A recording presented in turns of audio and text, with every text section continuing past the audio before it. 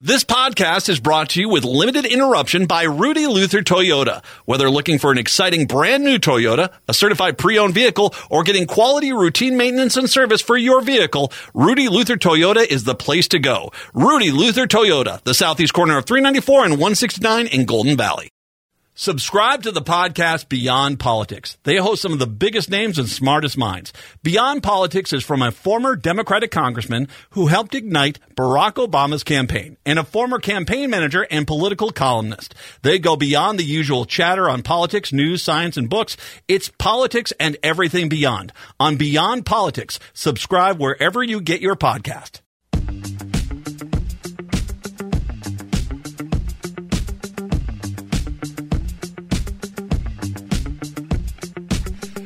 Good afternoon and good evening. It is the Matt McNeil Show right here on AM 950, the progressive voice of Minnesota, and WCPT 820, Chicago's Progressive Talk. Good to be with you today. Matt and Patrick here. One quick programming note coming up here in the 4 o'clock hour in Minneapolis, St. Paul. The state auditor, Julie Blaha, is going to join us. She's in charge of the state pensions, and there's some questions on how that money is being invested, and it should be invested in certain businesses, especially in regards to the conflict going on in the Middle East. We'll talk to her about this, some of the criticisms that she's faced, and some of the questions there. That's coming up in the 4 o'clock hour. But right now, it's the 3 o'clock hour, and me and Patrick are here. Patrick, how are you today? How was your weekend? Doing pretty well. I had a hockey game. It was up in about 45 minutes northwest of Minneapolis. A little bit of a drive. It was a good game. Yesterday, just kind of relaxed with some of the football action. wasn't a real high energy weekend. That's selling it right there. Nicely done. I saw Santa. Thank you very much. Lifelong friend, by the way. Santa, got the Christmas tree, got it decorated because, it's kind of one of those things where you got to figure out which weekend you're going to do it. And I'm not one of these people that the second Halloween's over, I'm putting up Christmas stuff. No, not happening. So I went out, we got the tree, and the kids were all excited because we decided this year we were going to buy an artificial tree. We decided to go with an actual tree because we had no idea what the dimensions of our Christmas tree usually is. So we decided we need to do one for a tester so we can measure it out. So the next year, so hopes and dreams die next year when I get the artificial tree. But I got a real tree this year. Decorated that out, got out and just did some nice hiking. I hope you had a good weekend no matter what you did. And it's nice to be with you. 952-946-6205. 952-946-6205 is the phone number. Let me start by, obviously, if you heard the beginning of this show, Chicago. Hi, Chicago. Nice to be with you. It's an absolute privilege to be with you at WCPT 820. I am a radio host up here in Minneapolis, St. Paul. Let me give you a little background information on me and just understand who I am. And for the people in the Twin Cities who've listened for near 14 years of this show, it's a good reminder of who the heck is this guy? Yeah, that's it. Let me start by saying I am born in 68 here in MSP, lived in Rhode Island, lived in Georgia for a little bit, graduated high school here in Minnesota, U.S. Army, go Army. Was stationed overseas for 4 years, came back, went to college, did the Upper Midwest Radio Shuffle. I was in Beloit, Wisconsin. I was in Eldora, Iowa. I was in Bemidji, Minnesota. Spoiler alert, that's coming back here in a little bit. As well as also I was in Ames, Des Moines. Came back to the Twin Cities back in 2000, and my wife and I decided it was time for us to have kids, so we bought a house, did all that stuff. I've been up here working in progressive radio since 2010. What else about me? Like I said, I'm a veteran, very proud of this country. I think that this country represents a lot of things, and it has been hard to watch the legacy of this country get tarnished, especially when you can see what this country can do when it puts its mind to it. It can fix a lot of things. But I am very proud of my military service. I was in the military. I was what was called a rat rig operator, a 31 Charlie. And radio people, that military people, Army people will get that because they don't even use those names anymore. I was a 31 Charlie. And then I became what's called a 46 Romeo. I was a radio broadcaster at Armed Forces Radio Network in Nuremberg, which was my first radio gig where I had far more listeners than I will ever have again in my life. I'm serious. We broadcast into the old East Germany at that point. Millions of people, millions and millions and millions of people like 40 million people were listening to the show. And I'm like, okay, hi. You know, it was great. Just a great way to start. Only downhill from here. It was kind of a narrow trajectory. I introduced Germany to Nirvana. Not a joke. I introduced Germany to Nirvana. You're welcome, America. I've done radio for my entire life. I like being in radio. I've done pretty much every different kind of format. Sports talk. I did Top 40. I was a morning show host on a Top 40 station. I've done talk radio for many years. Was a traffic reporter for a while. But I settled into the progressive side of things in 2010. And a lot of it actually has to do with my military background. That's why I mentioned that first.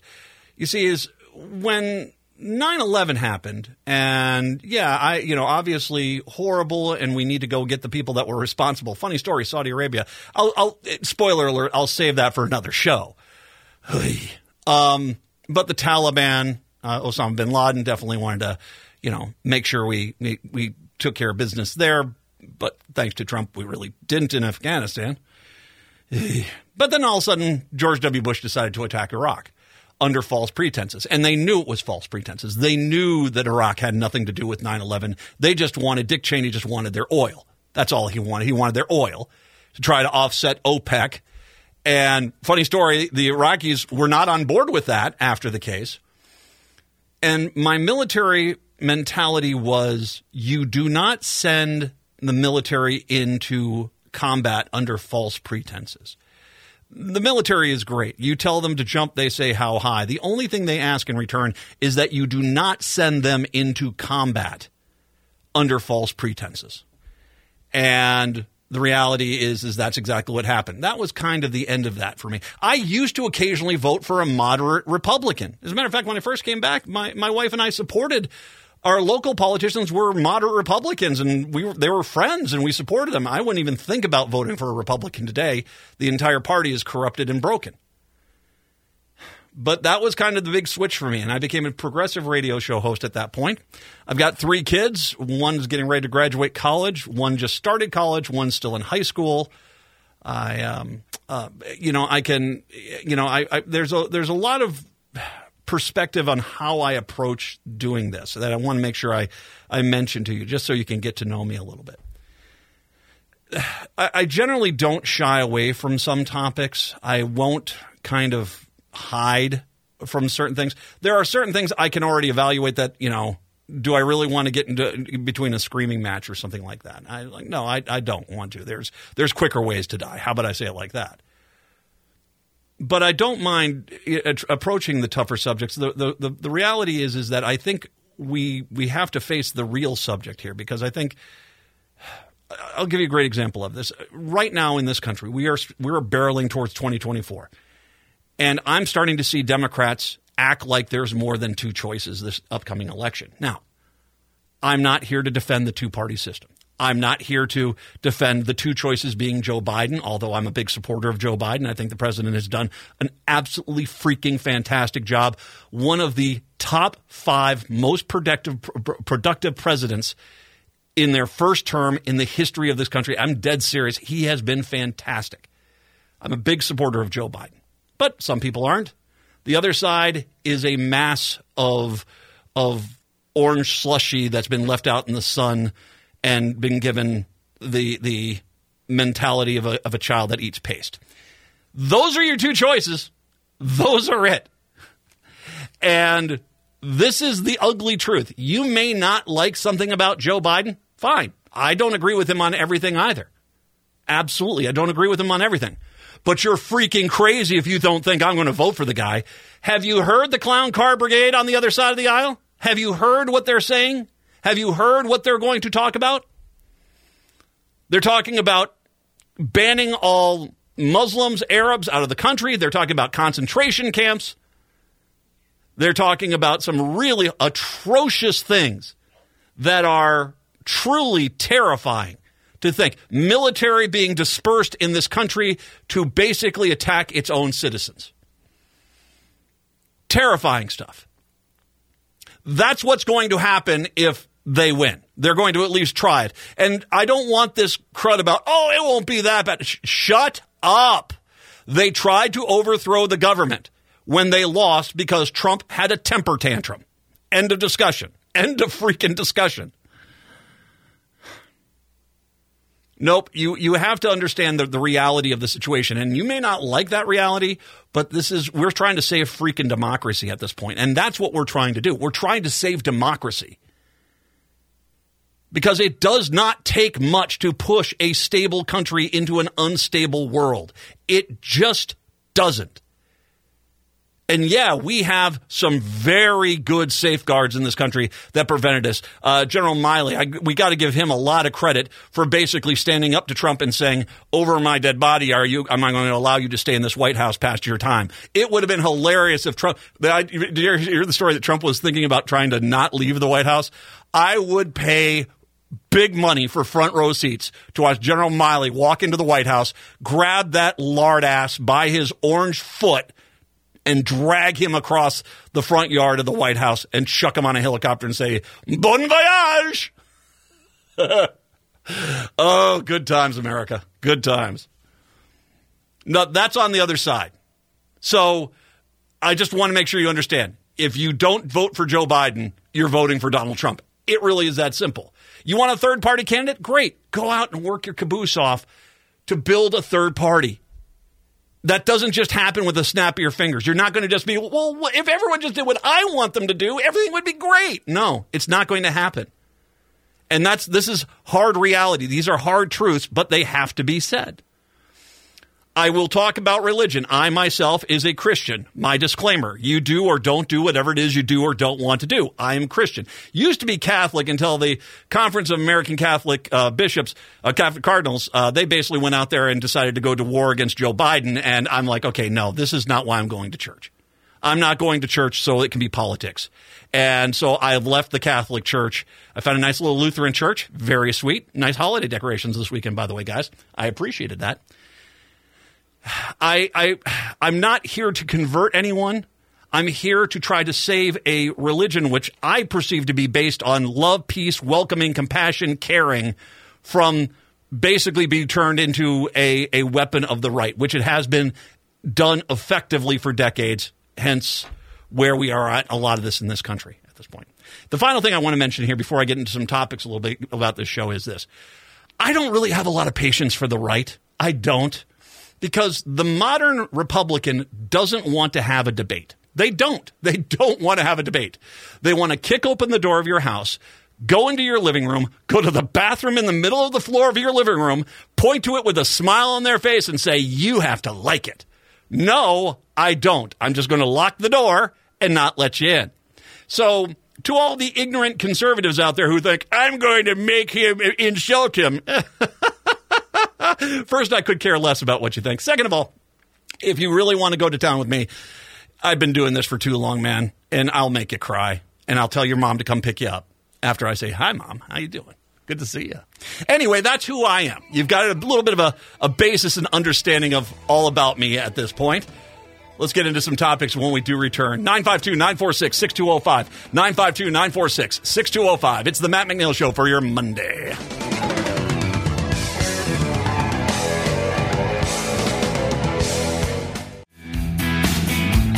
AM 950, the Progressive Voice of Minnesota, WCPT 820, Chicago's Progressive Talk.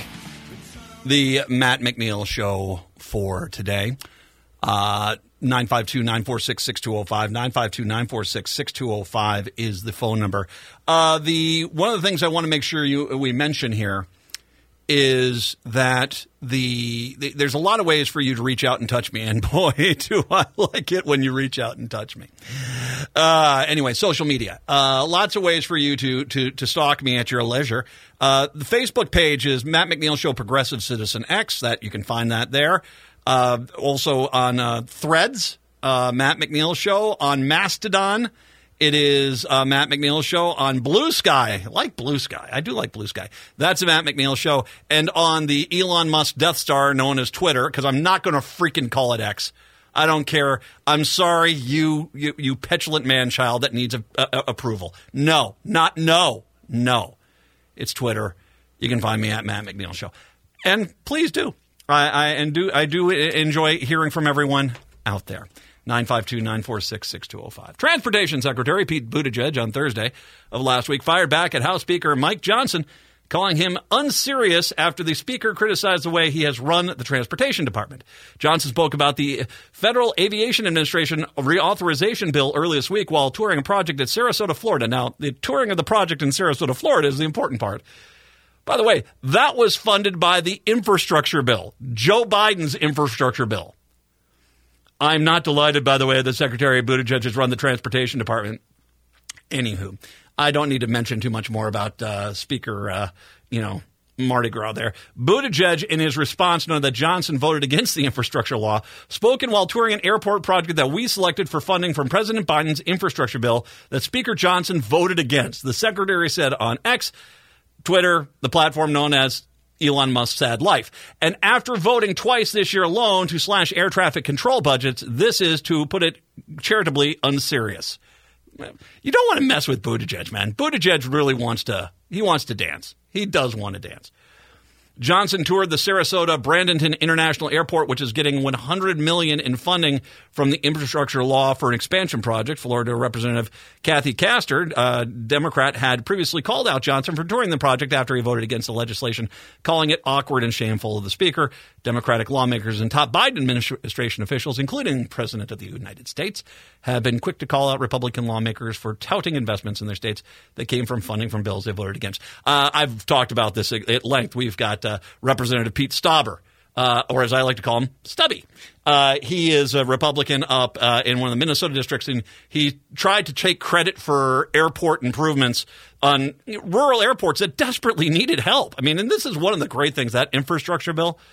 Man, that was a huge freaking deal because there was a lot of infrastructure that needed to get fixed, and it actually took it seriously.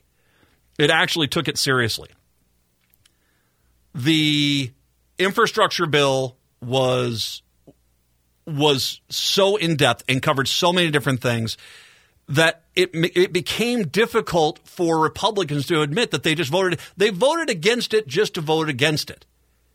Not because it would help. Now, not all Republicans, a few of them did indeed vote for the bill, but the vast majority of them didn't. And this is kind of the point I want to make with this. I want you to prepare yourselves for the entire 2024 campaign, because the Republicans are all going to try to take credit for the infrastructure bill. They're all going to try to take credit for the infrastructure bill. They don't let them. They'll try to make the arguments like, well, I voted against the bill, but I was for this funding. Now, there is such a stupid mentality towards this idea that I guess the House and the Senate have the time to bring up every individual element of these bills individually and pass them individually. Yeah, that's not realistic. You know, it's not like the House and Senate is like, today we bring up the Topeka airport bill. Tomorrow we're bringing up the Olympia, Washington airport bill. The day after that, we're going to bring something up for the Houston, Texas airport. No, you do this all together. So you can't argue. And by the way, and if that was the world, if that was their dream world and they wanted to do it that way, can you imagine what a mess it would be? Nothing would get done. Especially if there were Republican majorities, because the Republicans would say, you need to vote for my project. But the minute it was someone else's project, they were like, that's wasting my taxpayer dollars, because that's how these clowns operate. But this is how we have to do it. And at the end of the day, Johnson and a lot of Republicans whose districts directly benefited from this voted against this happening. And do not allow them to take credit for them. They're going to try, because let's face it, they're not going to get a damn thing done. There's a legitimate likelihood they're not going to be. They want to desperately impeach Biden. Not because Joe Biden deserves to be impeached, but because they're running interference for Donald Trump. And Donald Trump is the worst president this country has ever had, absolutely, undeniably. And so what they're trying to do is, create fake crises with Joe Biden to validate their irrational actions of trying to impeach the guy when the guy didn't do anything wrong. So, yeah, you can't – I'm sorry. they're not even, I don't even think they're going to be able to get that done because what? There's 15, 16 moderate Republicans that are in districts that if they did that would be the end of their political career. And even if they did, it would be laughed out of the Senate, although they'd sit there and say, we did our due diligence there. And what they'll even argue is that we sent the evidence up to Joe Biden's guilt, but the Democratic Senate voted it down. Now, the reality is they're not going to get a damn thing done. They're so torn on just keeping the government open and functioning. You think that these guys don't have a plan? These are a bunch of guys who all of a sudden the turkey fryer on a football Sunday all of a sudden catches the patio on fire, but they're all half drunk and they don't quite know what. You gonna do something? I don't know. I'm not gonna do something. That's gonna burn everything. That's who these guys are. A little close to home for some of us. I'm sorry about that. What? Oil displacement, okay? Oil displacement. That's what you got to watch out for when you use one of those deep fryers, okay? Just oil displacement. You got to check that before you put the bird in there. Anyway, needless to say, this is all they've got is to, and here's the real travesty. Their voters don't care. Their voters have been brainwashed by 30 years of right-wing talk. It's not news. It's opinion validation. It's narrative validation. They want to believe that everything is great for them when they vote for Republicans and horrible when they vote for Democrats. The reality is the Republicans, let's look at rural America. The Republicans have decimated rural America. They themselves have done it. Absolutely torpedoed rural America. And the entire argument they make to rural America is what? Well, it'd be worse if the Democrats were in charge. Would it? I don't think it would be. I'm pretty sure it wouldn't. Health care for most people and better roads, better schools, better quality of life. No, not pandering to one or two corporate farmers. No. I think things would be a lot better with the Democrats. But they're going to take credit for stuff that they proudly voted against. And their voters are going to say, yay, glad you voted against this and it got passed. And they're not even going to hear themselves say it. They're just not. What you need to do is make sure you keep that in mind, is that when it comes down to it, that's their entire campaign, this upcoming election. You need to push that back and fight against that at all costs. You have to. You absolutely have to. 952-946-6205. Take a break. Come on back.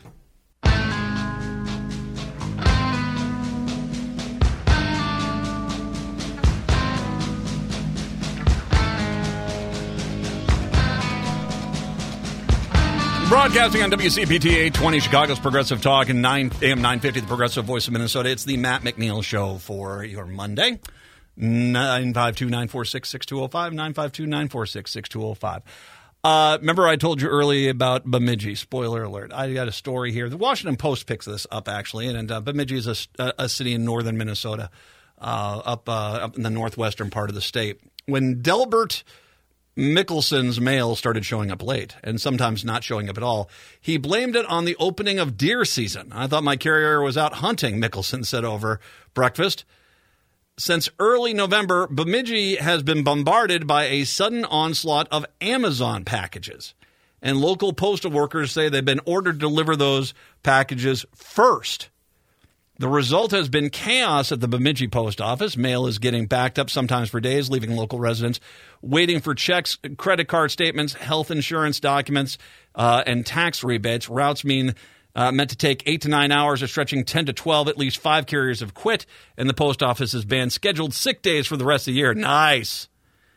Bemidji is not only the only place where the postal workers say they have been overwhelmed by packages from Amazon. The ubiquitous e-commerce giant carriers and local officials say mail service has been disrupted in rural communities from Portland, Maine to Washington State's San Juan Islands. The situation stems from a crisis at the Postal Service. The post office has a contract with Amazon since 2013 when it started delivering packages on Sunday. In recent years, that business has exploded as Amazon has increasingly come to rely on postal carriers to make last-mile deliveries in harder-to-reach rural locations. I'll come back to that in here in a second. The Postal Service considers the contract proprietary and has declined to disclose its terms. Once again, this is a government agency not willing to share the terms of the deal that they have made with these private companies. U.S. Postmaster General Louis DeJoy has said he publicly that the increasing package volume is not just from Amazon, but FedEx and UPS as well, is key to the mail service's financial future. In a November 14th speech to the Postal Service Board of Governors, DeJoy said he wants the post office to become the preferred delivery provider in the nation. And in recent years, the agency has reconfigured its nationwide network of mail sorting plants, purchased an armada of eco-friendly delivery trucks, and pressed the marketing campaign in service of that goal. In bigger cities, Amazon has its own distribution network, which takes some of the pressure off the post office. But in rural areas where carriers drive miles of lonely routes in their personal vehicles, the arrangement has caused a lot of problems. So I want to take a few steps back before I get into this more, into the details of this, and kind of talk a little bit about the entire goal of Republicans. Because one of the things that we have seen, and we've seen quite a bit, is this modern mentality. They like to Republicans like to scream, "Oh, we're here for smaller government," but they're not here for smaller government. They're really not. What they want is they want the same system. They just want the federal tax dollars to no longer be handled by a government agency. They want it to be handed over to a private company. Now, I will say some things are better run by private companies, undeniably. But I'm going to be also blunt. There are a lot of things that are much better run by a government. And I know that there are some people out there who's like, "Matt, you just said that government bad." These are generally the same people who are dependent on government themselves. But the reality is that's the truth. The minute you take something that was a government job and you give it to a private company, then the first thing that you have to look at is profit margins. You have to look at executive pay salaries. You have to look at executive bonuses. And then you get a look at that stuff. That doesn't exist in other things. And this is not the first time that the federal government has looked at a large pool of cash and asked the question of whether or not we can somehow divert this into the private sector. Let's start with NASA. NASA used to do a lot of its own thing. It used to be great. We used to have space shuttles. We used to have a space program in this. And then all of a sudden one day they just decided, you know what? Let's just privatize it all. And there isn't a single thing. I mean, why do you think all these billionaires are getting into building their own launch pads and space fleets? Because it's a ton of money. Not out of the benevolence of their own heart. By God, no. It's a lot of money to line their pockets with. And there's a problem with this too. I mean, has anyone really thought about the dangers of having someone like Elon Musk say, "Oh, I'm not going to do that to the federal government in regards to a space program. I don't want to do that." I mean, he's already kind of threatened Ukraine multiple times with the satellite information. I mean, you're putting a lot of power and faith in a private sector individual who I don't know if you should be doing that. And let alone, once again, you're paying for private salaries, private bonuses, stock shares, all these things. That's what you're paying for. Now, it doesn't mean that NASA doesn't do a good job with what they've got, but they've basically been relegated to the science side of things. They're not doing manned space flights anymore per se. It's more about, space telescopes and sending probes to comets and stuff. That's more of what they're doing there. The stuff that you could not take from NASA and make money off of doing. You just couldn't really do that. So there's that side. How about jails? I mean, my goodness. I mean, John Oliver last week tonight has done a fantastic job over the years of talking about the amount of private sector money that has gone, that used to go to jails that the government ran, that was, taxpayer funded government run jails. It's now to the private sector, and how that has horribly been abused. Whether it's the meals, whether it's the medical care, whether it's the facilities themselves, you see, that's easy for Republicans because they can say, well, these people don't deserve to be treated like human beings anyway, and that's who they are. Once again, Republicans claim to be Christian. Funny story, not what Jesus would do. That's an aside. But that's why they have no problem lining the pockets of their corporate benefactors, because as long as they can get that campaign check at campaign season, or if they can get that cush lobbying gig later on when they retire from the House or the Senate, they don't care. They're getting paid. Their little Billy gets an executive level job with the company. Their wife is on the board of the company or the charitable arm of the company. It's just corruption beyond corruption. But that's what you get. I mean, this is what these companies have paid for. They have paid for these Republicans to take this taxpayer money that was going to go and run this program within the government and distribute it to them so that they can make as much money as possible. And trust me, they're not living check to check. Schools. How about schools? The idea of taking the money from the public school system and funneling into charter schools. Now, I know that this is going to be one of those things where, Matt, hey, don't go down that road. I've got my kids in a charter school. Their charter school is great. I'm not saying there aren't some good charter schools. There are a few. Overwhelmingly, though, the charter schools are not as better than the public school system. It is not. As a matter of fact, it's almost like in some cases, it's like a grift system.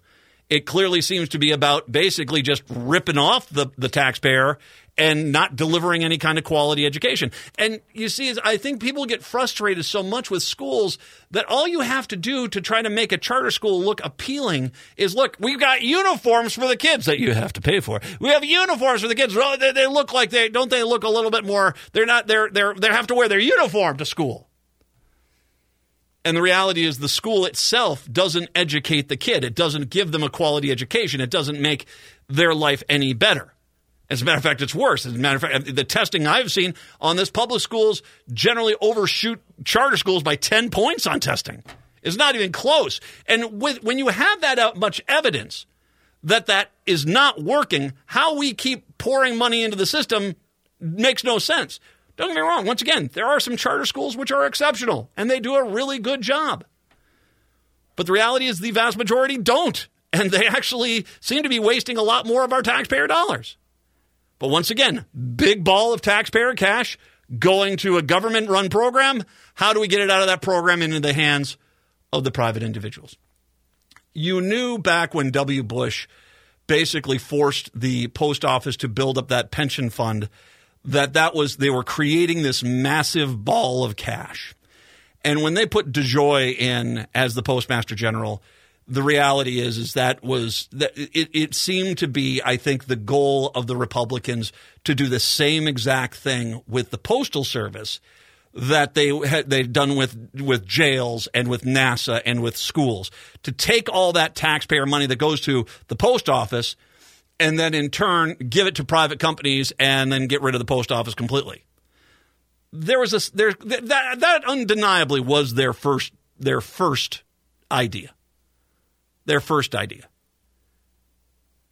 The reality is that they came to a realization that they could not, it wasn't cost effective for Amazon or UPS or FedEx or any other private company to go on out to these rural, desolate parts of the country and deliver mail out there. There wasn't any value in it. So it seems like what you've got now is this new mentality that, okay, fine, we're not going to kill the post office, but what we can do then is use the post office. And reminder, the Republicans can't stand the postal union. They cannot. It's like any other union, they just can't stand it. So this is a way for them, and this, when you look back on this, we can't tell you what the contract's like because it's proprietary. This, to me, points to the problem, which is they can bring in all this excess work, promise Amazon and FedEx and UPS and any other delivery company they take their packages from that their packages will be the priority over people's mail, and there's really not much you can do about it. And time again, you've gotten to the point where you have abused You're abusing the postal worker, the union workers of this country, to basically get this done. And that's what it all seems to be now. The whole point of this is to turn the Postal Service into this cheap labor force for Amazon. And frankly, that's not the goal. That should not be the goal of the Postal Service. The Postal Service's existence shouldn't be there to make sure that Amazon doesn't have to pay the price of having to deliver the products that people are buying for them at the obscenely cheap prices. No, if Amazon is choosing to sell to people, Amazon just doesn't want to do what they could do, which is say, I'm sorry, we're going to drop your package off at a regional hub. You'll need to go over to that regional hub and pick up the package during regular business hours. They don't want to do that, so they'll just abuse the Postal Service. But when we're at the point now when the Postal Service can't do the job the Postal Service is supposed to do, deliver the mail, because we got to make sure all the Amazon packages are delivered first, well, that's a problem. And this seems to be the template. Now, once again, this is not going to affect Chicago. It's not going to affect Minneapolis, St. Paul, per se, because we are large enough metro areas to where these delivery companies have their own networks here in town. My God, was it on Friday of this last week? I saw 12 delivery trucks coming up and down my street in my neighborhood. They're everywhere here. Where the problem is when you get out to these rural areas. And it might not be a town that's really small, but if it services a large area which is rural, well, then all of a sudden now you've got a bigger problem. And you can't be burning these people out. I mean, think about this. You can't have a sick day at this post office now, because if you do, Amazon, you can't deliver the Amazon packages. And so now they're basically back to this point of, you've got to work or else. And I'm sorry, I think we have to start looking at this stuff and pulling back the layers of the onion and saying to ourselves, okay, great, they're not trying to dismantle the post office and distribute it and destroy it on that level. But what you are looking at is them going out there and basically using that post office as a cheap labor force. So, yeah, that's not good either. Let's take a break. Come on back. It's the Matt McNeil Show. Baby, I don't need you.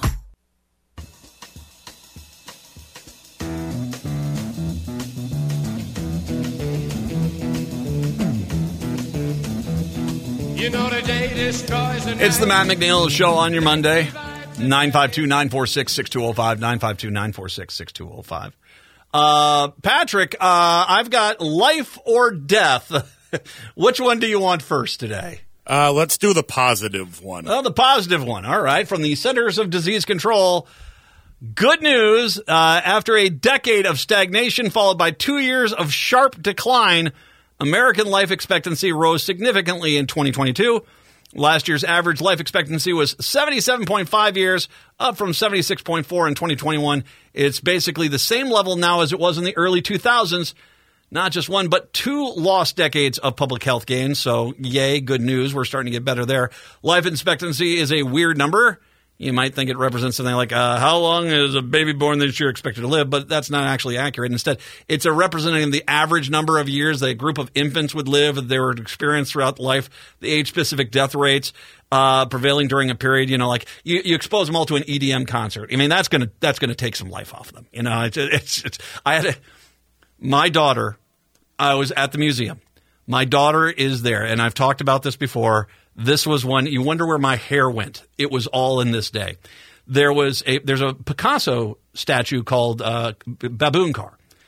And it's just out there on a pedestal, and she's whacking the Picasso. And no, bad, no, do not violate the highly expensive piece of bronze art. Although,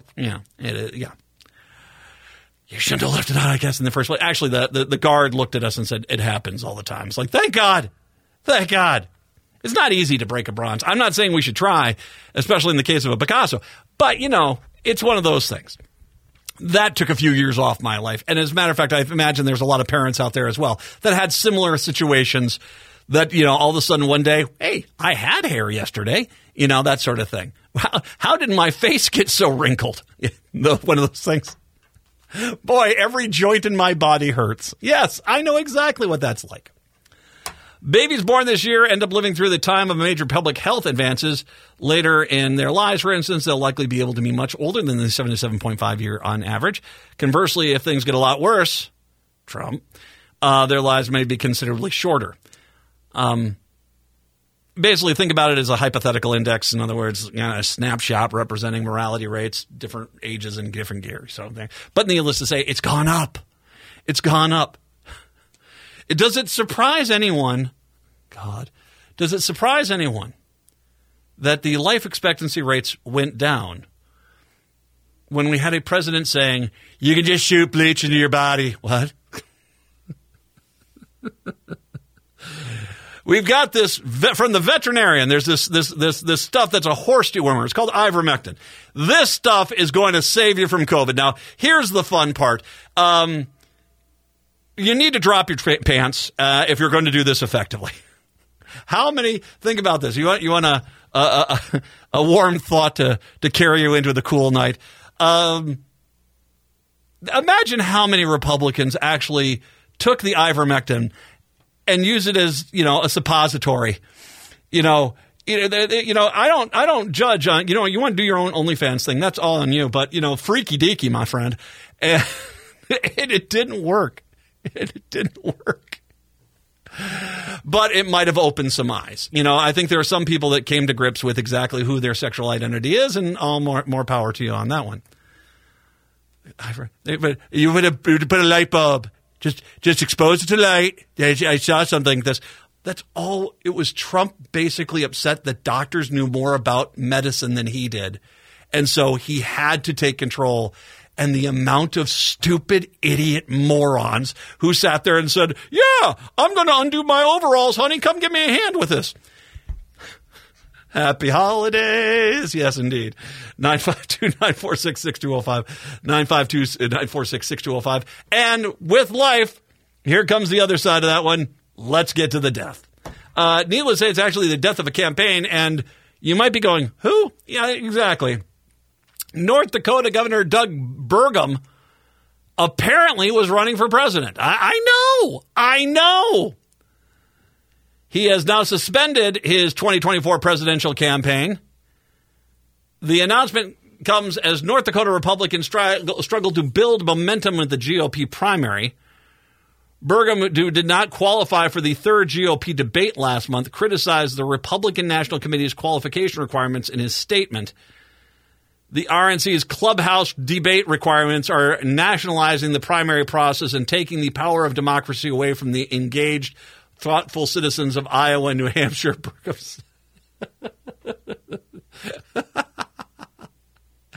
The Republican voters of Iowa and New Hampshire, you say.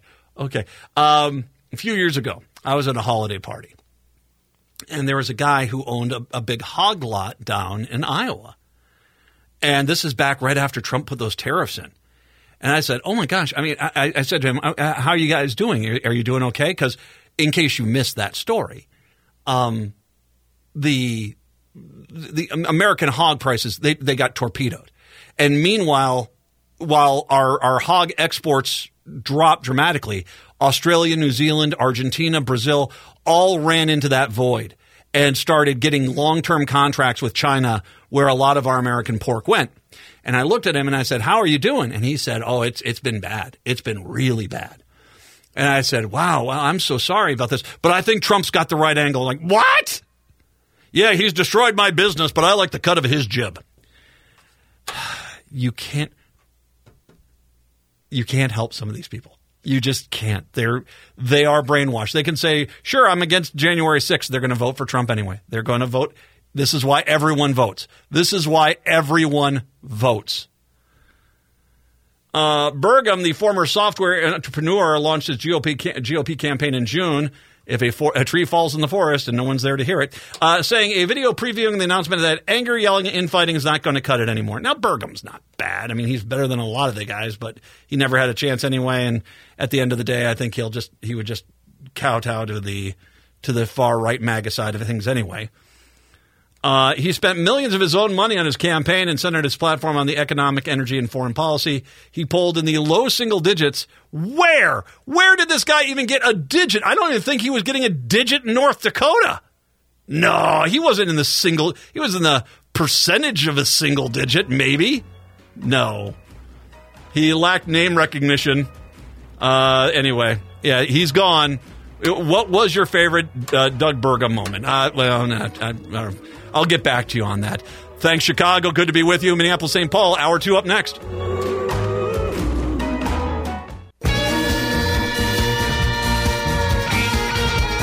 Hour number 2 of the show here on your Monday. Good to be with you, Minneapolis, St. Paul. It's the Matt McNeil Show. 952-946-6205, 952-946-6205. And yeah, we just, FYI, we're now broadcasting that first hour in Chicago on WCPT. If you know people down there in the Chicago metro area, let them know about that. That's going to be every weeknight, 9 p.m. in Chicago. So good to have that with us. But this hour is just all you and me. 952-946-6205, 952-946-6205. The auditor for the state of Minnesota is Julie Blaha. She is kind enough today to join us to talk about an issue that she's been having to address at her office. Auditor, thank you very much. I appreciate the time, as always. Always good to be here. Thanks. Well, thank you. Now, we're having you on for a specific reason because, and we talked about this a little bit when you were running about the importance of why it was important to get you, Julie Blaha, into the auditor position because there is part of your job is as auditor is to manage the pension funds of the state, correct? Yes, I'm on the State Board of Investment, and that is the group that manages about $128 billion of funds that primarily go to support pensions. And talk a little bit about, you basically, your office has been getting some attention here because people are concerned with where this money is being invested, correct? Oh, well, yes. And in particular, you may have heard in the last week, we had several protesters at our last State Board of Investment meeting asking us to divest from Israel, different levels of that. Now, not only have we had requests to divest from Israel, we've had requests to increase investments in Israel. Mm-hmm. We've had requests to divest in anything connected to a fossil fuel, increase investments in local government or mining. We have a lot of people coming with really, again, very sincere concerns about an issue, and then they're trying to use the pension fund to advance their cause. And I think there's an inherent problem there when you try to use a fund for something that's never designed to do. Well, and this is to a point, and now, once again, we're not getting into the Middle East crisis. This is not about talking about the merits of one side or the other side. But when you were running for office, it was clear that the opposite party wanted to politicize this and wanted to no green technology, fossil fuels only. That was kind of one of those things, and it's something we've seen in other states where these positions have been open here. That's the point of this is to manage the fund that this is the retired workers are using. That we can't mess around with this in the sense being that it can't be the flavor of the day sort of thing. Well, exactly. This right now about 800,000 Minnesotans are connected to this fund in some way. And in fact, we have about 150,000 or so current retirees that are depending on this fund. And it's for, they need it to keep the heat on, buy groceries, fill prescriptions. I mean, this is some very foundational parts of dignity in retirement. So it's an extremely important fund. And I do understand people get a little confused because, we want to definitely have the freedom to consider every real risk, material risk we call it, or material opportunity out there. So yes, we definitely consider things like climate change because climate change is affecting the markets. So we have to take a look at how climate change affects our investments. We know that companies with more diverse boards perform better. So yes, we look at the makeup of your board when it comes to, say, racial, gender diversity, because we know that'll affect your performance on average.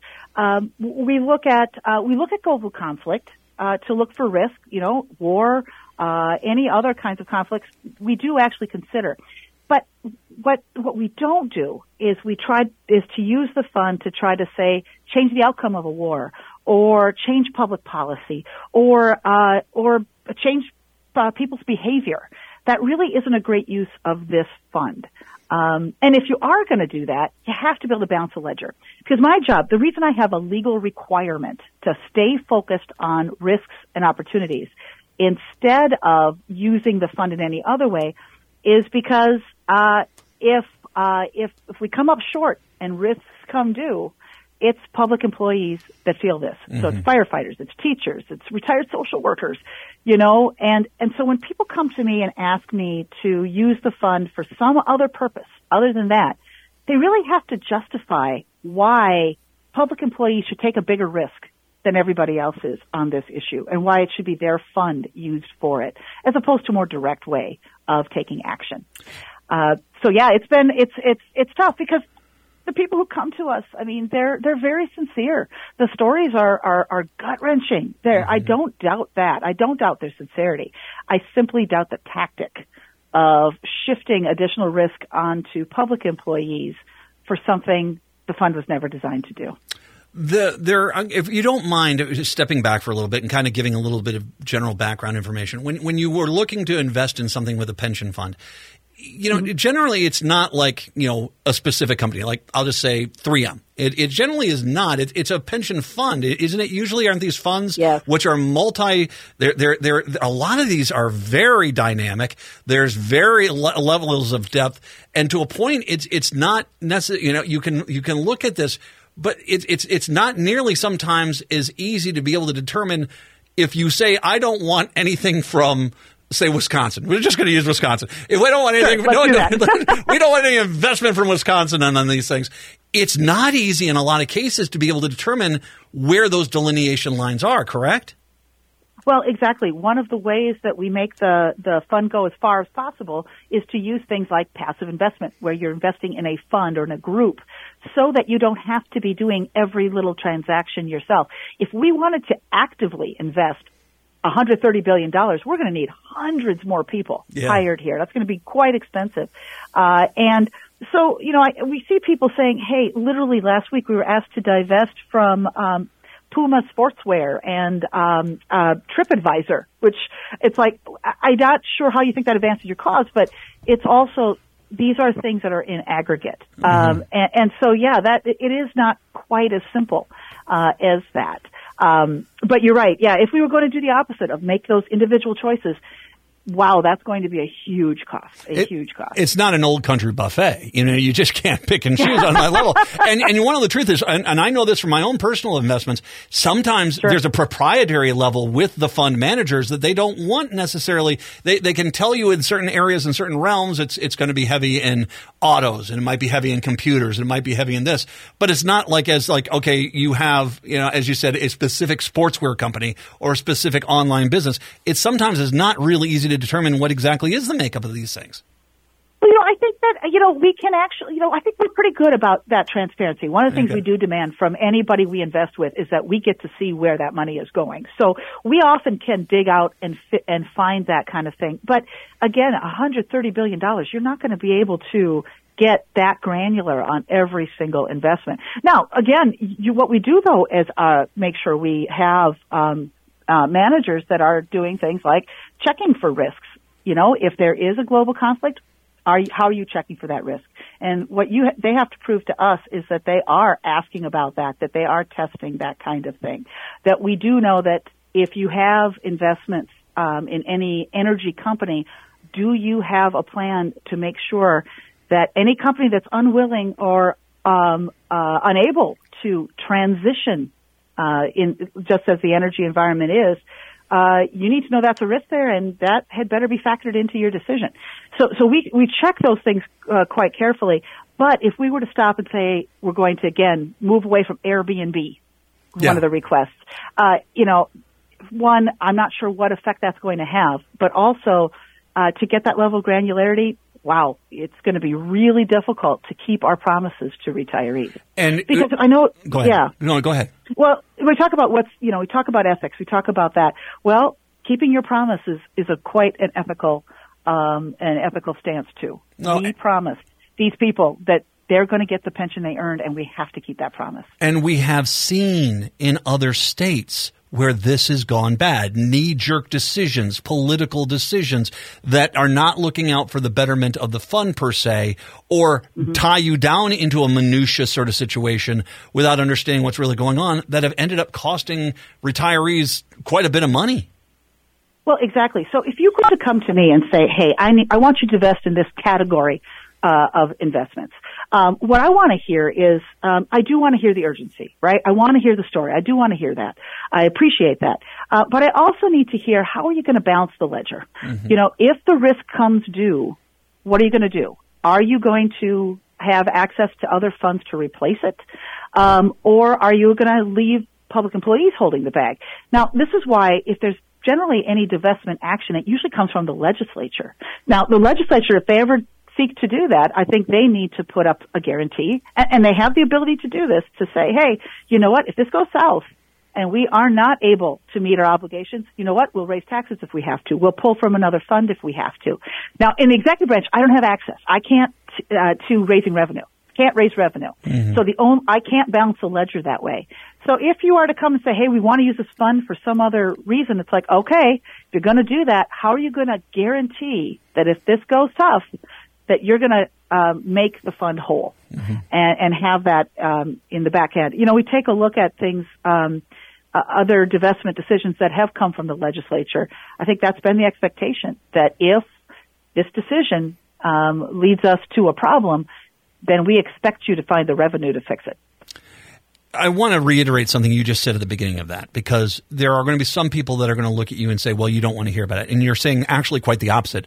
No, right. I want to hear from you. I want the public input. I want people to feel like they can come to your office and say this opinion. It just is, it's not nearly as simple as, oh, let me just call this up and get this fixed. You have to have a plan in place to make sure that if you're going to do something like this, how are you ensuring the safety of the pensioners?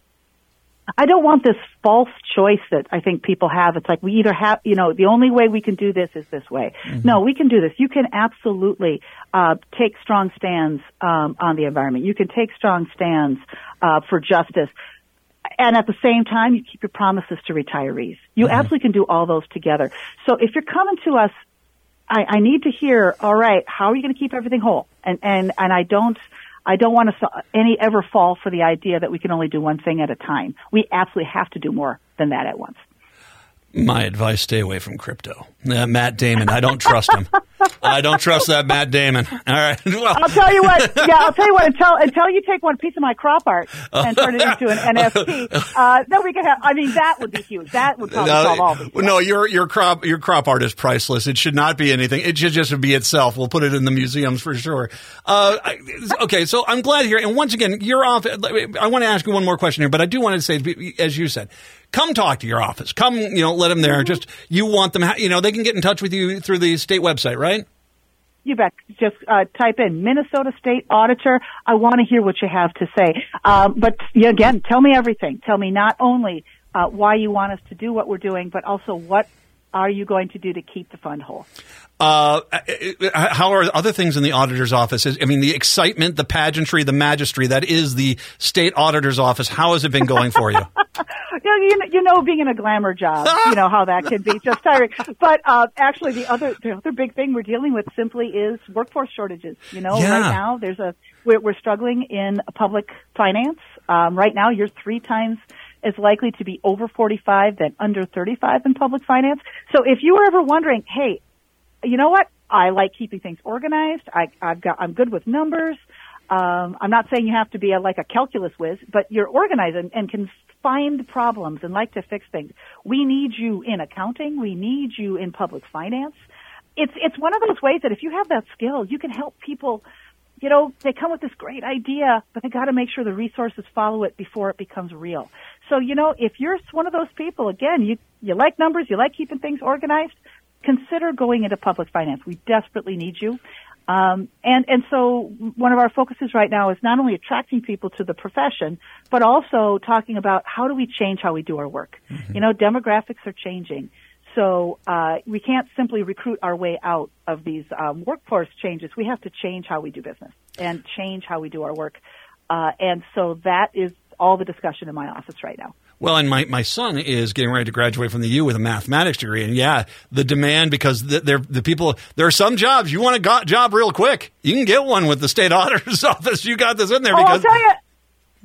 And it's great because you get to help out. You've got somebody who got themselves elected to city council because they're worried about housing. They wanted to help with housing insecurity. And, they've got this great idea, but if the money doesn't follow it, you know what? Homelessness doesn't get better. Mm-hmm. And so you get a chance to help them do that part of the job. That might not be what they were excited about, right? They're excited about this policy, but they don't know how to do the other side. You get to support that. It's an extremely important job, and I think that, again, you like numbers and you like helping people change the world, we can use you. You're hearing this interview with Julie Blaha. I have interviewed her numerous times. This is exactly who she is. She's a very open person, open for discussion. I want to once again implore you, if you have a question or concern or just you want an answer to something, contact her office. She'll chat with you. She'll explain things with you. She'll sit down and discuss this. It's not about an either-or situation. It's about making sure that the job that she's doing is representing the people and defending the people that she has been elected to do that for, and that includes on the pension funds. Auditor Julie Blaha, Auditor, as always, thank you very much. I appreciate the time and all my best. Oh, I appreciate you telling these stories. Thank you. You got it. Take care. Julie Blaha, the state auditor for the state of Minnesota. Let's take a break. Come on back. It's the Matt McNeil Show right here on AM 950.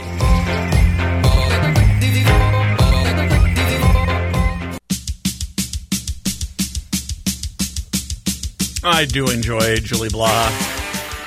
She's a very nice person, and she actually really cares about the state of Minnesota, and that's what you want in politicians. That's what politicians used to be like, and frankly, that's when you look at the DFL, quadruple that we've got. Governor Walz, Steve Simon, Keith Ellison, Julie Blaha. We've got 4 state, office holders who care about all Minnesotans and want to hear your opinion, want to hear your voice. And that's, do you understand how good it is here? Holy God, is it bad in some places? It is. And so I can't tell you how happy I am that she's there working for all Minnesotans. And then she's also kind enough to join us every once in a while to talk about certain things. 952-946-6205. 952-946-6205.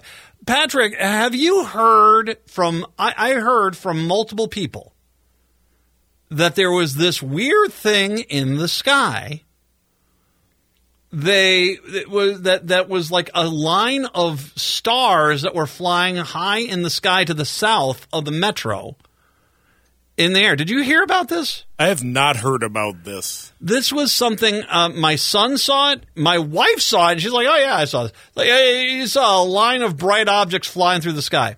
Now, we do not need to get Greg Bakken on the air because my son actually went out there and he researched this and he told me this, but it's now being reported. The line of bright lights isn't a sign of life from an unknown planet. They're satellites from Starlink, the international service from SpaceX. It's the craziest thing if you didn't know what it was, said Peter Peterson, an associate professor of Department of Computer Science at the University of Minnesota Duluth, who uses Starlink for home internet. It looks like 60 stars in a conga line basically moving really fast.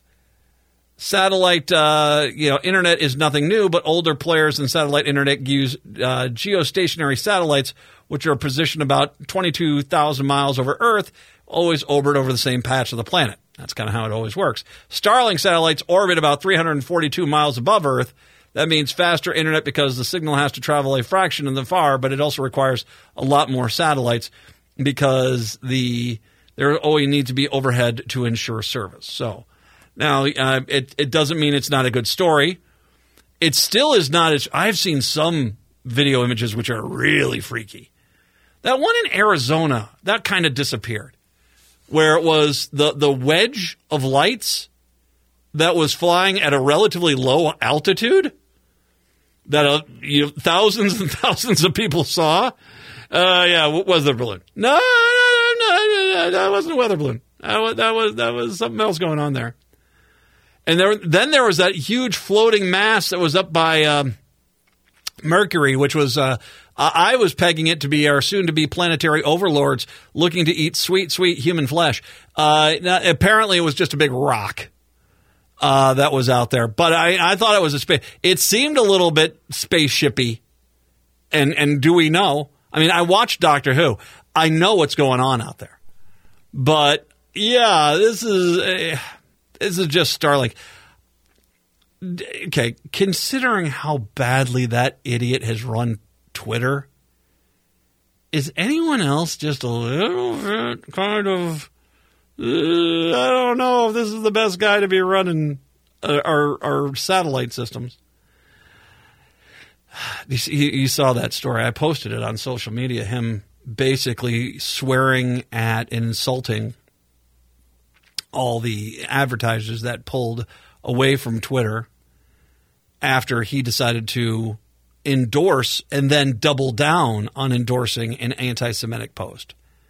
And then, of course, he ran over to Israel, did a photo op over there, vowed a lot of money and stuff like this. But the reality is the damage is done. And I think he's realized Elon Musk is not a guy who wants to have to actually go on out there and seek approval from other people. And what I mean by that is this. You run a social media site, all right? You want people to advertise on it, all right? That's kind of how you make money on these things nowadays. Well, if you're going to go on out there and basically alienate the people that you want to sponsor your programming, that's not going to go well for you. That's and he doesn't want to have to say, please, would you advertise with us? He expects the world to show up and be there. And I think that on some things, like Tesla, when he was running the Tesla Corporation, which he still runs the Tesla Corporation, he had the benefit for many years of being the only player in the game, really, that was putting out the other auto industry, the other auto manufacturers for years just, weren't really taking electric vehicles seriously. He was able to go on out there and create a niche for himself within the system. And so people were coming to him for the product. He didn't have to go ask anyone about that product. You look at SpaceX. I brought this up last hour. I mean, here's a guy who, is taken over from NASA, and basically because of this stupid conservative mentality that private sector always does better than the government, which it doesn't. It just doesn't. It just doesn't. What you end up getting is a guy that has too much power over us in regards to space travel and stuff like this.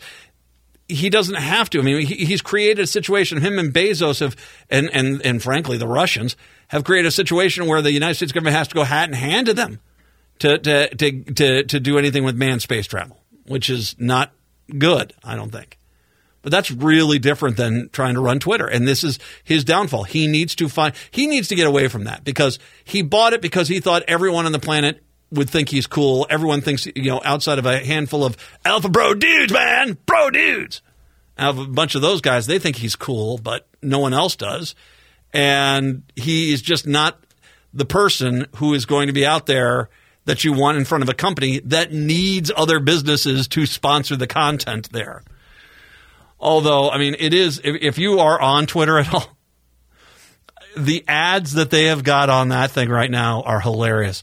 Almost all of these are like Japanese gadgets that are just hilarious. It's just this is the holiday season and this is what you're advertising. Well, good luck with all that. 952-946-6205. 952-946-6205. Let's take a break. Come on back. I've got an idiot Republican, and I'm going to take him to town when we come on back. It's the Matt McNeil Show right here on AM 950.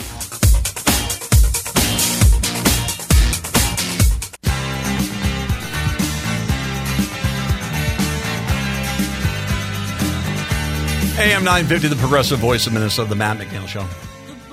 We have, I thought these guys were smart enough to wise up and not be making these stupid comments anymore. We had a litany of Republicans who are out there in the last 6 years or so insisting that their small county tax revenues were subsidizing the Twin Cities metro area. That they can't pay their bills in Minneapolis, St. Paul, so they need all the tax dollars from Otter Tail County and Coochiching County and Lincoln County to basically subsidize the thing. And it's funny because it's quite literally the absolute opposite. That most of the counties in outstate Minnesota are moocher counties. And just using the Republicans' term, moocher counties. Counties that take far more money from the state than they're putting into the state coffers. And as a matter of fact, the vast majority of the money that goes to these counties actually comes from the 7-county metro area, which is actually the tax hub of the state. Now, I want to reiterate something I have said before I get into this from the beginning. I believe in a common sense state tax program. I understand that rural counties are not going to be able to afford to keep the roads fixed or water treatment plants going or wells they need to get there or internet. I get that. I have no problem in subsidizing the state because you know what? I am in this together. I am not one of these jackass Republicans who's constantly doing a us and them, us and them, us and them crap. I just can't stand it. So even though there are plenty of roads in this state, I will never in my life drive down. And I had some guy make a comment to me today. It's like, I don't think we should be subsidizing roads I don't drive on. Well, no, you subsidize the entire state because the whole state does better. We all do better. I don't want it to be, something where one county's got good roads, one county doesn't have good roads. That doesn't do any good for anyone. So I am one of these people that believes in a comprehensive statewide tax program that, I understand is going to offset the 7-county metro area where I live. I live in Hennepin County. So I'm going to basically be paying more of my taxes and I'm going to be subsidizing it. So this has nothing to do with whether or not it is. But I'm sure going to have a good time calling out these dumbasses and throwing it back in their face. Because if you're stupid enough to go down this path, I'm going to make sure you understand how stupid you are. Now, we did have Dr. Jeremy Dunson. Remember when he was in the House? Was he House or Senate? He's a House member. Dr. Munson, or Jeremy Munson, I remember when he suggested that the western 2/3 of the state peel off and join South Dakota. And, it was funny because I think he said this in a way to, warn us. And we were like, sweet Jesus, do it, man. Do it. Not only will instantaneously the very eastern part of the state, which would still be Minnesota, which would have been the Iron Range, the Arrowhead region, Duluth, basically the counties that run the eastern side of the state, the Twin Cities, Rochester, Austin, the southeastern part of the state. Immediately, our state would be so much flush with cash, it wouldn't be funny because we don't have to subsidize these 2/3 of the counties out in the western part of the state. We wouldn't have to do that. And then, of course, there's the other side of this where have you seen what South Dakota is doing when it comes to roads and schools and funding and stuff like this? Every one of your schools, every one of your businesses, every single one of them would immediately take a massive hit on funding. And so everything would be worse. But sure, no, go and do this. Go and do this. There was a moment when some MAGA Republicans stood up and said, why can't we keep our taxpayer dollars? And it was one of the county clerks, and I can't remember where this was. I keep thinking it was Morrison County, but I don't think it was Morrison. I don't know for sure. But one of the county clerks stood up and he says, if you don't understand how detrimental it would be for us to get rid of the taxpayer dollars coming in from the rest of the state, then I'm going to quit and this county's doomed because you don't understand. It was a bunch of MAGA guys that are sitting there saying, we are going to demand that the state doesn't take our taxpayer dollars. And, that he says, if you understand this, this is going to really hurt the county. And these MAGA idiots sat there kind of dumbfounded like, what do you mean we take more money than we give? That seemed to be the end of it for a while. We didn't seem to have any stupid, dumbass Republicans suggesting you're taking our taxpayer dollars. Well, ladies and gentlemen, New Ulm Republican State Senator Gary Doms. All right, here we go. This is from Reformer, and it's an excellent, excellent piece that breaks down the fact that the metro area subsidizes the rest of the state. A common refrain from Minnesota Republicans goes something like this. Rural communities are overtaxed and underfunded and ignored by the legislators. Greater Minnesota sends their tax dollars to the Twin Cities while metro residents benefit from government programs. At a November 15th event in New Ulm, Republican State Senator Gary Doms repeated the sentiment that had fueled the kinds of outstate Republican campaigns that helped them win over Minnesota House a decade ago. If you look at the money that's collected in rural Minnesota for gas tax and things like that, we don't get our fair share for transportation. If you look at the health care, we don't get our fair share for health care, Dom said, according to the New Ulm Journal. It really shows up in the education when you see what we get per student versus what the 7-county metro area. There is a major, major difference here. Really, dumbass. Okay. It's a sweeping argument that plays into the state's often bitterly divided partisan and geographic politics, which have become deeply intertwined during the past decade, with Republicans dominating greater Minnesota while Democratic Farm Labor Party is locked into the metro. It also simplifies its complicated web of taxes and revenue distributions, and it's factually untrue. Department of Revenue data shows that the Twin Cities metro area is the state's biggest driver of tax revenue, and rural counties benefit more than metro area from government aid. That's a fact. That's something that Doms probably knows, so he's probably just saying this just to try to be political. It is. The Twin Cities metro resident paid an average of $4,362 in taxes, received $3,252 in aid and credits per capita in 2019, according to analysis from the Minnesota House Research Department. In the non-metro area counties in the same year, residents paid an average of $2,871 per person in taxes, received $3,423 in state aid and credits per capita. Moocher counties, using your term. Once again, for all those people in Republican districts that are kind of too stupid and just don't want to hear this, I'm going to say it again because I'm hoping it gets through your thick skulls. In the metro area, we pay $4,300 in taxes. We only get $3,200 back, less than $1,000 back in government aid per person per capita in 2019. In rural areas, you only pay $2,800, basically $1,500 less than we do. And you receive $3,400 in state aid. You receive actually more in state aid than we do in the metro area, even though we're paying $1,500 more in taxes than you are. That the 7-county metro area would contribute more to Minnesota's overall tax base isn't surprising, though, nor is it complicated. The metro has more people. The jobs pay more. The property values are higher, both because income and property taxes are progressive. The more you make, the more your house is worth, the more you pay. The metro's contribution is larger. When it comes to distributing that revenue, rural programs need more money per capita because programs are less efficient when people are spread out, said Kelly Asche, A-S-C-H-E, a researcher at the Center for Rural Policy and Development. It's a rural area. We're fighting against the economies of scale. It's a rural economy, the rural enemy to be efficiently run. Last year, the House Research Department launched an online tool that allows users to explore and compare state taxes and credits. In some areas, like the gas tax, non-metro Minnesotans actually do pay more than the Twin Cities residents. Everyone pays the same rate, 28.5 cents per gallon, which would be adjusted for inflation in coming years, but rural residents use more gas because they have to drive longer between towns. I mean, I live in Hopkins. I work in Eden Prairie. It's kind of a nice thing about the metro area.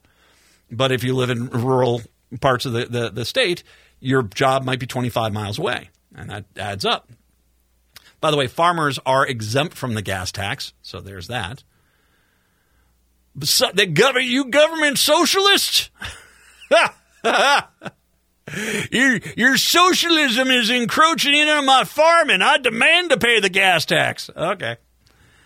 For the state tax carriers that make up both the state collections, however, metro residents disproportionately contribute to the revenue pool. So when Doms goes out there and he says the gas tax, which, by the way, he then said and other things, and then he talked about health care, and then he talked about education. To a point, he's right, but he's what he's done. And once again, I am giving him far more benefit of the doubt that he deserves, because he clearly was talking about all taxes and many different taxes in this. But I'll just give him the benefit of the doubt. The gas tax is there. The problem is with his statement is that every other tax he doesn't pay more on. And so what you can look at is what he should be saying is this. I'd like to see them address something with the gas tax because it is a little more aggressive to people who are in rural America. But I want to say a big thank you to the Twin Cities metro area, because if not for them, we would not have most of the programs in rural Minnesota, because they subsidize a lot of what goes on in our state. And scene. When was the last time you saw any Republican ever say anything like that? They used to. Republicans used to say stuff like that. They used to say, you know what, it's I got a specific issue with the gas tax. It's a problem here. We need to address this. But I do want to make sure I say thank you on the front end to the people in the metro area who help subsidize the subsidized community. Nope. And Doms won't ever say that, because it's not that it's not factually true. It's because it violates the narrative they want you to hear. The narrative they want you to hear is, you're a poor victim and those Twin Cities Democrats are taking all your money, when the absolute opposite is true. The next biggest state tax revenue. Excuse me. Let me see. 22 million Minnesotans own taxes. About 57% of those taxpayers lived in the 7-county metro area, but their tax liabilities made up 66% of the state's collections. The next biggest chunk of the state revenue, with 20%, comes from sales and use taxes. Like income taxes, the state sales tax rate of 6.875 applies evenly across the state. Municipalities can tack on their own local sales taxes, though, leading to different sales taxes across the state, but the state's share is the same everywhere. Also, more sales tax revenue comes from the Twin Cities than greater Minnesota, presumably because some rural Minnesotans travel to the cities to do their shopping. The property tax is another important revenue source, making the majority of the public school funding across the state. The Twin Cities metro area property values are much higher on average than the non-metro counties. The House Department of Revenue analysts of the 2021 tax year showed residents of the Twin Cities area carried a slightly higher tax burden. In his comments at the event in New Ulm, Doms called out 3 specific areas he believed rural Americans didn't get their fair share: transportation, health care, and education. Doms later clarified that by health care, he was referring to nursing home medical assistant reimbursement rates, which the Minnesota Department of Human Services sets based on facilities operating, and external cost. So Doms, realizing he was a stupid idiot and really needed to try to tap dance his way out of this, started, well, what I meant by that is this: nursing home reimbursement rates vary wildly across the state. A reformer analysis of medical assistance reimbursement rates showed that 5 of the 7 metro area counties receive reimbursement rates below the state average of 410. So once again, his whole argument is those Twin City Democrats are taking all the money. I want to repeat this line again. A reformer analysis of the medical assistance reimbursement rate showed that 5 of these 7 metro area counties receive rates below the state average. In Dom's district in southeastern Minnesota, 2 of the 5 counties he represents received significantly more than the state average. The state average is 410. They received 515 and 467. So he's a dumbass and he doesn't know what he's talking about. When it comes to education, some districts in both the Twin Cities metro and greater Minnesota are underfunded, according to analysis by the Minnesota School Voices. A lack of funding is correlated by the rate of poor students, students of color, and English language learners, more so than the district's rural or urban status. Minnesota public schools are funded through a combination of local property taxes and state money. For the state part, all schools start with the same baseline funding, about $7,100 per student. The rest of the state funding comes from the education formula, a 14-component algorithm that is built to compensate schools for the cost of education populations. The formula has an equalization component that gives extra money to districts in areas with low property values in order to bring funding closer to that of property-rich districts. Some formula components benefit rural schools, including increased compensation for small schools or sparsely populated districts. Other components tend to benefit urban schools. Rural and metro schools alike receive additional funding based on how many students qualify for free or reduced lunch. The Belgrade-Bruton El Rosa Public School District, do you have any idea what the mascot of that one is? No? The Belgrade-Bruton El Rosa Public School District, a rural district in central Minnesota, received nearly $13,000 per adjusted pupil unit in fiscal year 2022, the highest in the state. Adjusted pupil units are used to account students and formula purposes, which are weighed based on the grade level. A large part of that funding, about 37%, came from the sparsely components of the formula. Put that in perspective, because once again, what's their argument? Your Minneapolis schools are taking all our money. Minneapolis public schools received a total of $8,790 per adjusted student, which is, judging from my public school days, that's a lot less than $13,000. About 16% of the funding came from the compensatory component of the formula. The Ada Borup West public schools in rural western Minnesota relieved less than Minneapolis schools, with $8,474 per adjusted pupil unit. The district isn't as sparse as Belgrade, Bruton, El Rosa. It serves fewer lower-income students than the Minneapolis public schools. Suburban districts tend to receive the least amount of state funding because they generally feature higher property values. So this is basically saying, no, DOMS. There's plenty of rural school districts that get tons of extra money. I'll tell you what, let me take a break. Come on back. So we've determined that even in Dom's district, his health care, senior cares, after he tried to fix his problem, his senior health care reimbursement dollars is actually higher than it is in the metro area.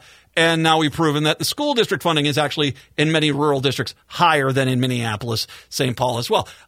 Fun story. We'll get to transportation funding when we do come on back. 952-946-6205, 952-946-6205. It's the Matt McNeil Show on AM 950.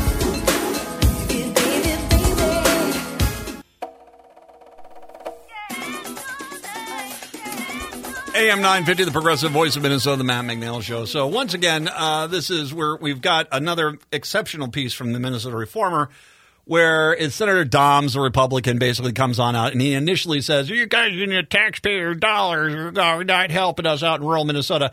And then when basically people start calling him out on this, he's trying to, when I was talking about healthcare dollars, I was talking about the senior home reimbursement rate, which then you find out actually two of his counties have a much higher rate than the Twin Cities counties. So that's not legit.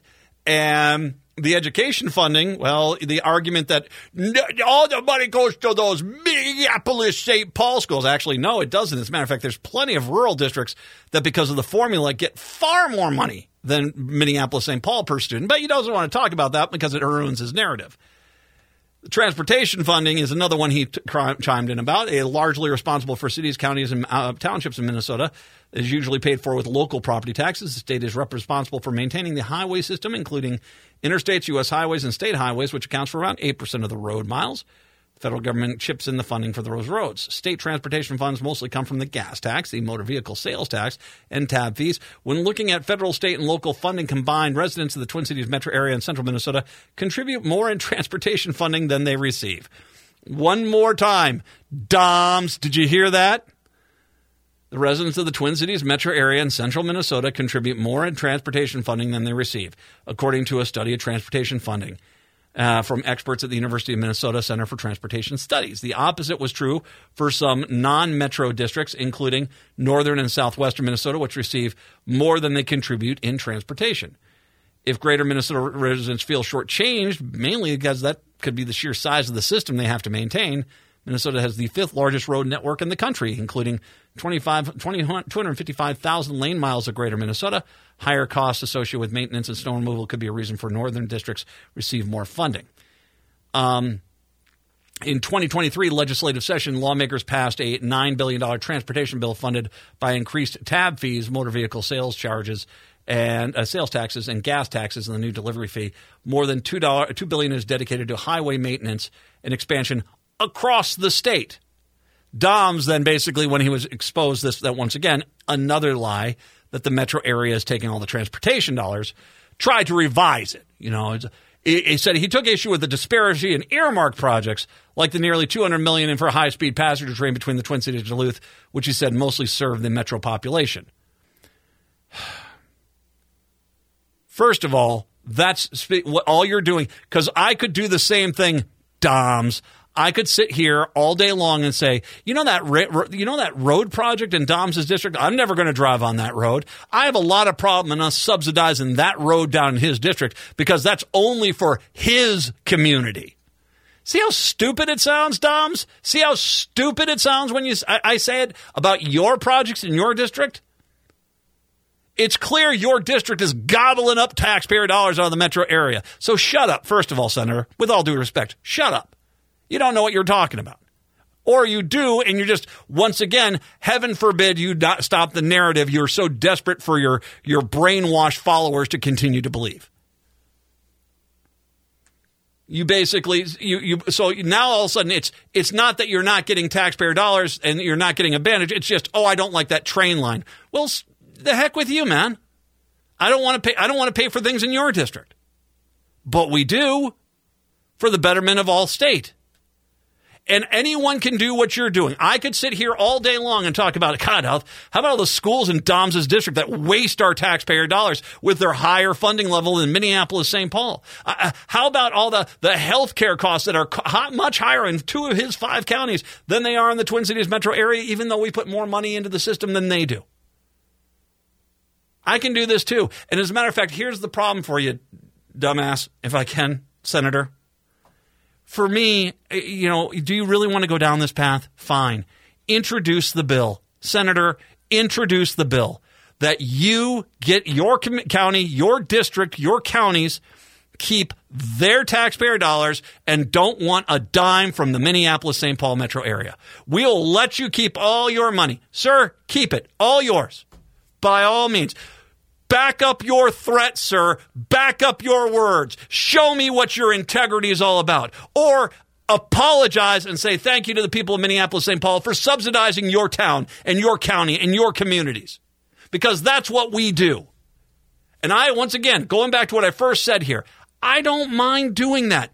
A stronger Minnesota overall is a better Minnesota. But you see, I'm not some idiot that's desperately got to trick people into voting for him. So I'm not one of these people like, those big city bigwigs, those Democrats taking all of our money. Dude, facts are not on your side. But okay, Doms, put your money where your mouth is and just say, we'll keep our taxpayer dollars, you keep yours, and we'll be fine with that. Of course, you'll be run out of your district, but, a little cardio, not bad for you, okay? Native Roots Radio, I'm Wake. That's coming up next. We are back tomorrow. Have a good one. Until then, see ya.